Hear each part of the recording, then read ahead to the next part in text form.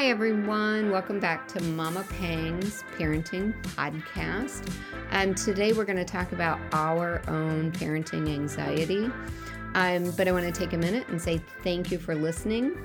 Please rate and review on iTunes, especially. That's just helping me get out there to many more people. And I realize I probably haven't sounded like I'm totally up to par. And honestly, given what I've been through and trying to work from home, I kind of get that, but just understand I'm working at coming back full on. Want to talk real quick about mirror neurons so that we have a better understanding about our own anxiety and how our kids pick up on that. You may have remembered that I talked about mirror neurons before. They are just hardwired into us from birth, and it's for survival. So an infant looks at mom and dad and tries to read the energy in the room, read the facial expressions, learn what does this mean.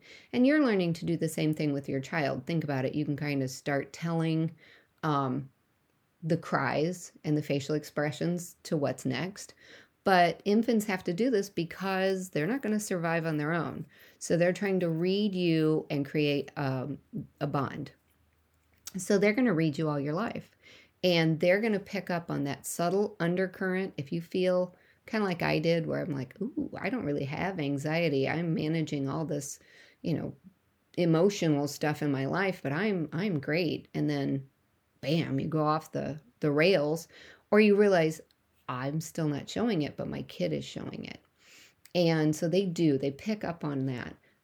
That's not to beat yourself up over. Okay. That's just to be aware of.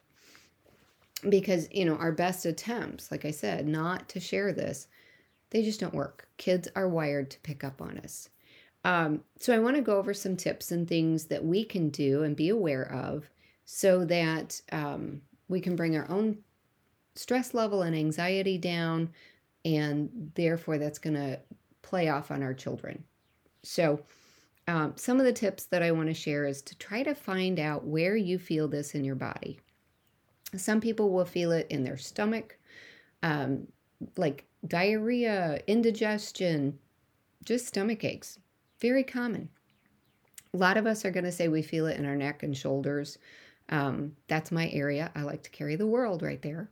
Some people will just have overall body aches or like extreme fatigue. The brain's only able to keep going for so long before it's like, bleh.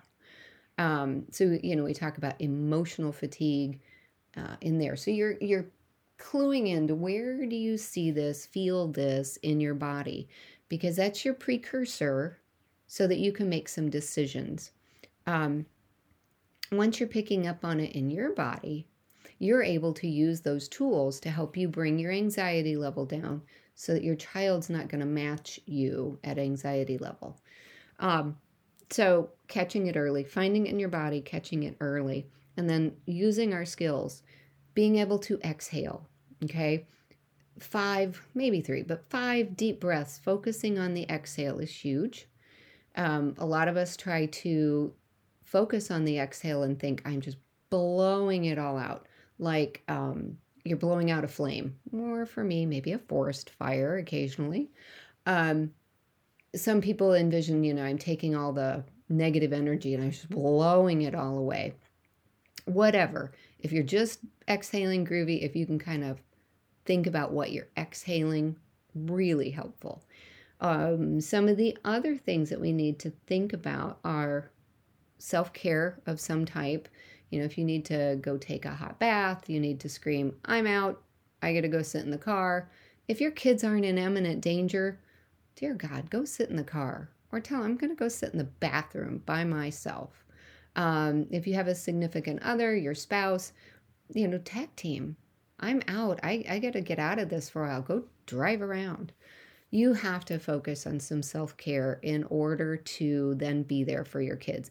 And what you're showing, people go, oh, you walked away. You're right. I showed my kids that sometimes you got to regroup in order to be a positive parent. That's okay.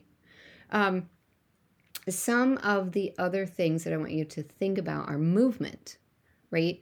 I think a lot of us, it's counterintuitive to move once we get so overwhelmed with this anxiety, depression, stress. You want to curl up in a ball. And that's exactly the opposite of what your body needs you to do. So you need to move. Again, if you feel trapped at home, find something that is movement for you. Dear God, flap your arms around and walk. Your neighbors won't care. Anything. Marching, jumping jacks, get up, move. Move those gross motors, which gross motor is your large motor skills. So move.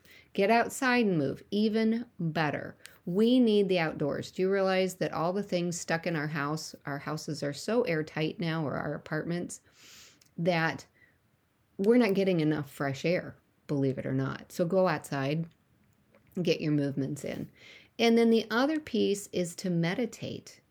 And I'm not talking about that image that we all have, I think, in Western society, which is like, ooh, I must cross my legs and hold my fingers together and make every thought go away. Good for those people. But for many of the rest of us, it is just finding a quiet time to try to tell our brain to slow down. So meditation is fabulous. I even talked with someone that literally has a meditation app. She says, I don't sit and meditate because I haven't gotten there yet, but I will keep it with me. And if I'm stressed out in the morning, I'm playing it, right? So she's got that app going, listening to what meditation skills they're talking about. And then she can kind of focus on that. And that's just training the brain to be able to focus on one thing instead of 8 million things. So those are huge. The last thing here I'm going to touch on tool-wise is it's okay to get help. You don't have to hold up the world, your kids' world. If you are at a point where you are in such anxiety overwhelm that you feel like you're perpetuating it, like it's a never-ending thing, it's okay. Go talk to a therapist. Talk to a parenting coach like myself. Go ahead and talk to a psychiatrist. Sometimes we need a medication to help put the floor back under us, get our foundation back, and then your doctor can help you choose when to wean off that anxiety, stress, depression medication. So give yourself that. If you need it, it is not taboo. Get rid of those crazy old thoughts that I'm weak and whatever. No, asking for help is the strongest thing I think you can ever do. Keep that in mind. So then let's jump to the one last piece that I think it'll be helpful. I know for me, it was really helpful. We're going through this anxiety. We've blown up. We feel like our relationship with our kids is strained. And right now, whose isn't? But there's this thing called repair, right? And again, your kids are learning by example.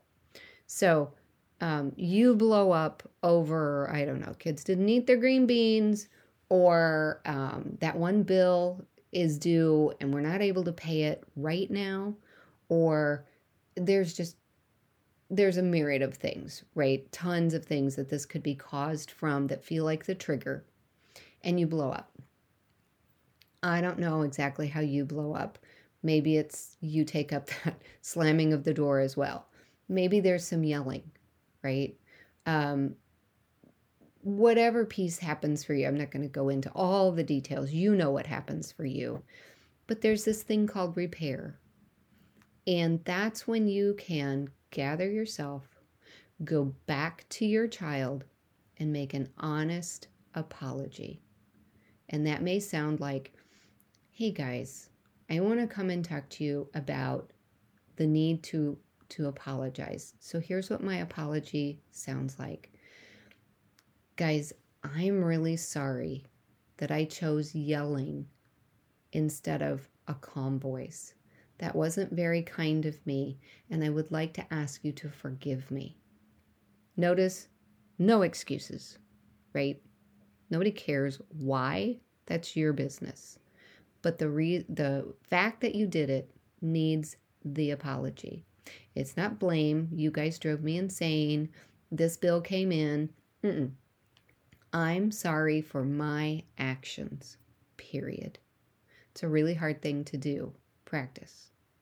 But once you come to them with an authentic apology and ask them to accept it, do not cheat your children to give you things like, that's okay. Really? Do you want them to grow up with other adults treating them that way the rest of their lives and them just saying, oh, that's okay? It is not okay. You made a mistake. You're asking them to forgive you, and they're using the words, I forgive you. Two important keys there. Once you start on this repair, you've made a truthful, honest apology, then you can talk about it. Boy, next time I'm going to choose this. I'm really working on my anxiety, and these are the tools I'm working. Okay, you're not making excuses. You've apologized. You're explaining what went on. Don't forget to ask your kids, how are you feeling now? I've apologized. You've accepted. Are you feeling okay? Or do I need to step in and hold some of your big emotions? Remember, we've talked about that. If you need a reminder, reach out. I'm happy to go over that again. So this is all what I'm going through when I'm talking about what about our anxiety. Just give yourself that permission to be human and start looking for where it happens in your body. Start working on catching your anxiety early and doing some self-care around it. Use your skills of exhaling, meditating, and moving. And then when something does happen, because we are all human, then you know now how to go back and repair. And please be aware that your anxiety, if it feels like it's so overwhelming, it is okay to reach out and get some help with that. So I just wanted to share that today, and be well, everyone.